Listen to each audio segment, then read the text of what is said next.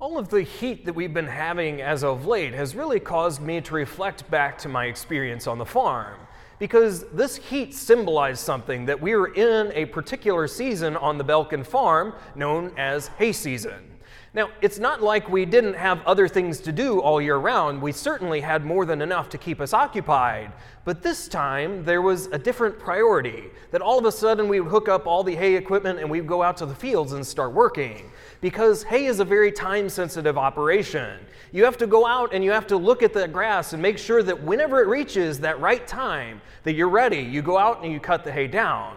And then you have to wait for just the right time again, until that time whenever it's ready to rake and to bale. And then we do that. And then we have to wait just a little while longer, because the time comes whenever it's time to pick up that bale off the field and to put them all into storage. But we had to be paying attention, we had to be alert, and most of all, it had to have priority. There's all sorts of things that had to be done, but this was first.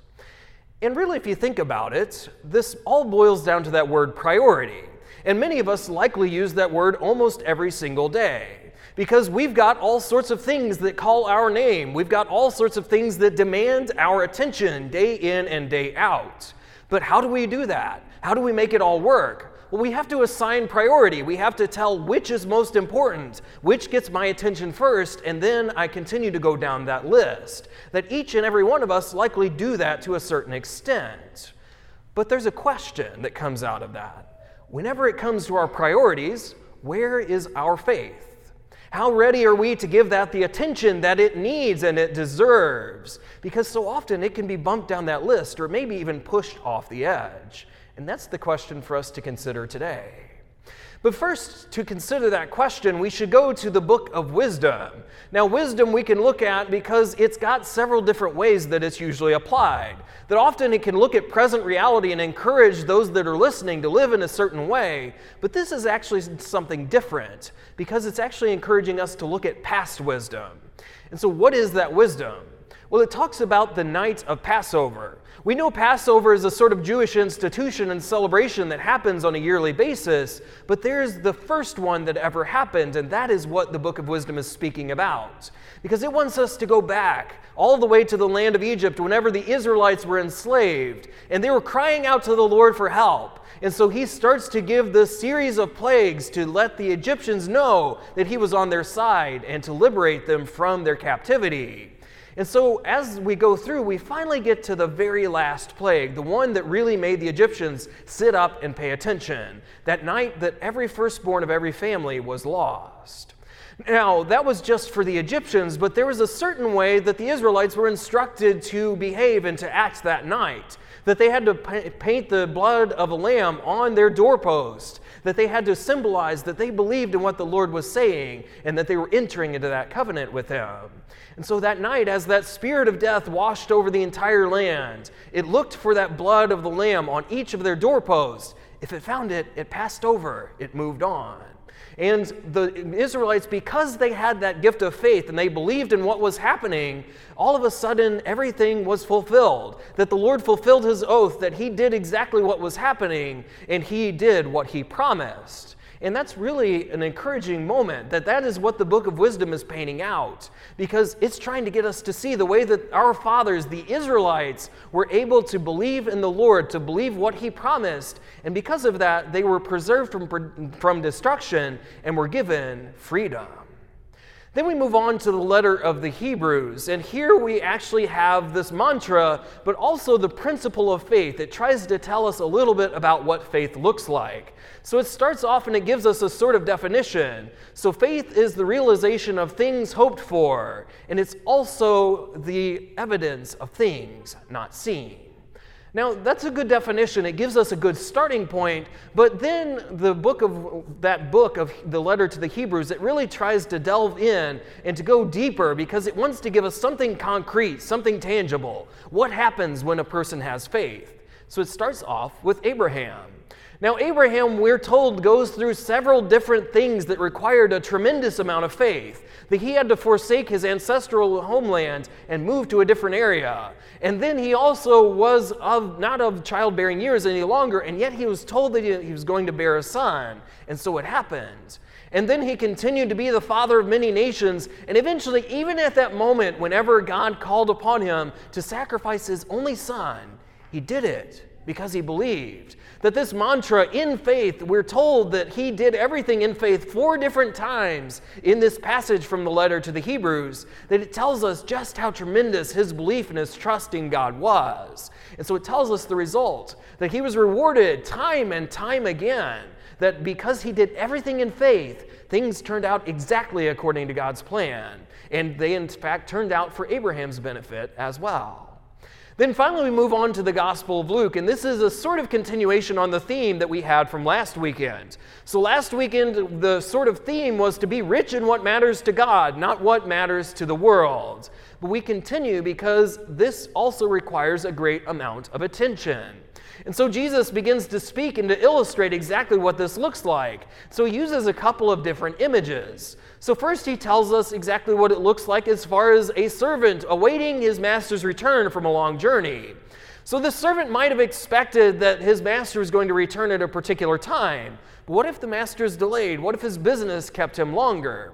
Well, what should that servant do? Well, Jesus is telling us that that servant should be paying attention. He should be vigilant for his master's return because eventually he's going to come. And imagine the surprise and the delight of that master if he finds that his servants were watching with great vigilance for that return.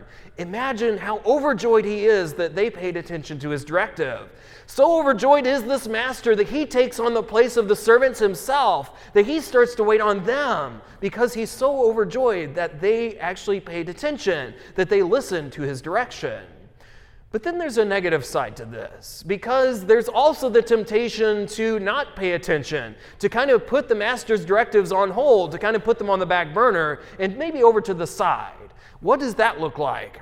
Well, it's that servant that's put in charge of all the other servants that decides that because his master is delayed, it doesn't matter. That all of a sudden, because he's out of his master's reach, he starts to do what his heart desires. That he starts to go for different things and set his priorities in a different way. So he starts to eat, to drink, to get drunk, and to become so drowsy that he's not able to pay attention to the master. And what happens? Well, eventually that master comes back. And he looks and he sees that servant that did not pay attention to his direction, that did not pay attention to what he was telling him and asking him to do. And what does he do? He beats that servant severely. And it's impressive because we're told that this servant had every opportunity to pay attention to his master's warning, that he knew that eventually that master was going to come back, but it didn't matter because he had set his priorities above the priorities of his master. He decided to pay attention to something else. So Jesus reminds us that there is this exacting presence here, that he's requiring much of the person entrusted with much, and still more required of the person that is entrusted with more. But what does that mean for us? What is Jesus encouraging us to do? Well, first, if we look at this passage from the gospel as a whole, we can boil it down to one question. What are our priorities right here and right now? What has our attention on a daily basis? What really has our focus? And what do we put at the very top of our list of different things that we have to do, our obligations and all of the things that we have? What is number one? Because the reality is that the Lord is asking us to put our faith at the very top position, that he's asking us to put faith as priority number one, because it deserves all of our attention and it needs all of our attention as well. That it needs vigilance, it needs to be present in every aspect of our life. That he's not mincing words, that he's telling us that this is the reality that he's looking for. That it's much like that master that we're waiting for because we can't yet see him, at least in the way that we would like. And yet he's still asking us to be vigilant, to pay attention to the directives that he's asking. But notice this servant in this negative view that we see, the servant that gets beaten severely, because we're told that he puts his priorities in a different order, that he starts to pay attention to things that don't matter. And we're told that he's beaten severely by that master. But if we really go back to the text, some of the commentaries offer this suggestion. Maybe that servant was beating himself up as well. Maybe that servant was looking at all of the different things that were required of him, and so because of that, he was torn apart because he had so many different obligations to attend to, and he didn't put faith as number one. that he didn't put his master's beginning and his instruction at the very head. And that's probably a challenge because we all know that we've got so many different things going on in life. Jesus is not unaware of this fact, but he's still asking us to put faith and put our relationship with the Lord at that number one spot. But let's go back even further, because we can go back to that book of wisdom and see exactly what has happened in our fathers. But imagine for a second if they didn't live that way. Imagine if they had decided that the oaths that the Lord had promised weren't going to happen, that spirit of death wasn't going to wash over that night, if they hadn't painted the blood of lambs on their doorpost. Because they would have been severely disappointed that next day. And what's worse is that they would have even been trapped, and they would not have that freedom that they're looking for. That they would have in fact still been enslaved, because the same exact thing that happened to the Egyptians would have happened to them. And that's really an important measure for us, because so often in life we can put faith in a subordinate position, or we can put it further down on our list of priorities, because we decide that maybe the Lord doesn't have our life figured out. That we decide that all of a sudden, because of what the Lord is asking of us, it's too much, that we can't follow and be fulfilled and be truly happy.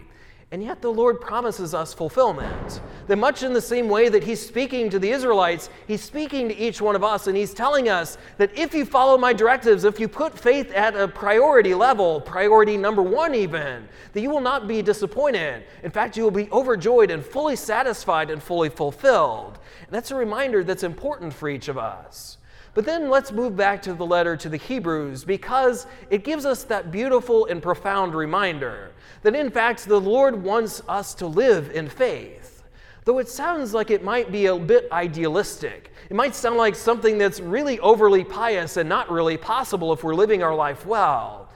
And yet, it's really a possibility, and it's in fact a requirement and encouragement for each one of us, because we do have a lot of obligations. We've got a lot of different things that do call for our attention, and yet we should do everything that we do in faith. That we shouldn't just live in one sector and take Jesus over here and not take him with us in the rest of our life, but in fact, he should be over everything. That he should be with us in every aspect and every facet of our life, because he wants us to do everything in faith. He wants us to take him everywhere we go. Because we're Christians, because we're disciples, that should change our entire life and our outlook on life. That in fact, because Abraham lived in faith, it doesn't mean that we can't live up to that expectation. But in fact, we can live that life that is fully fulfilled, fully filled with joy and truly of the Lord, because we live everywhere in faith. That is truly going to bring us up to the next level and give us that life that is full, that is abundant, and that is overjoyous as well.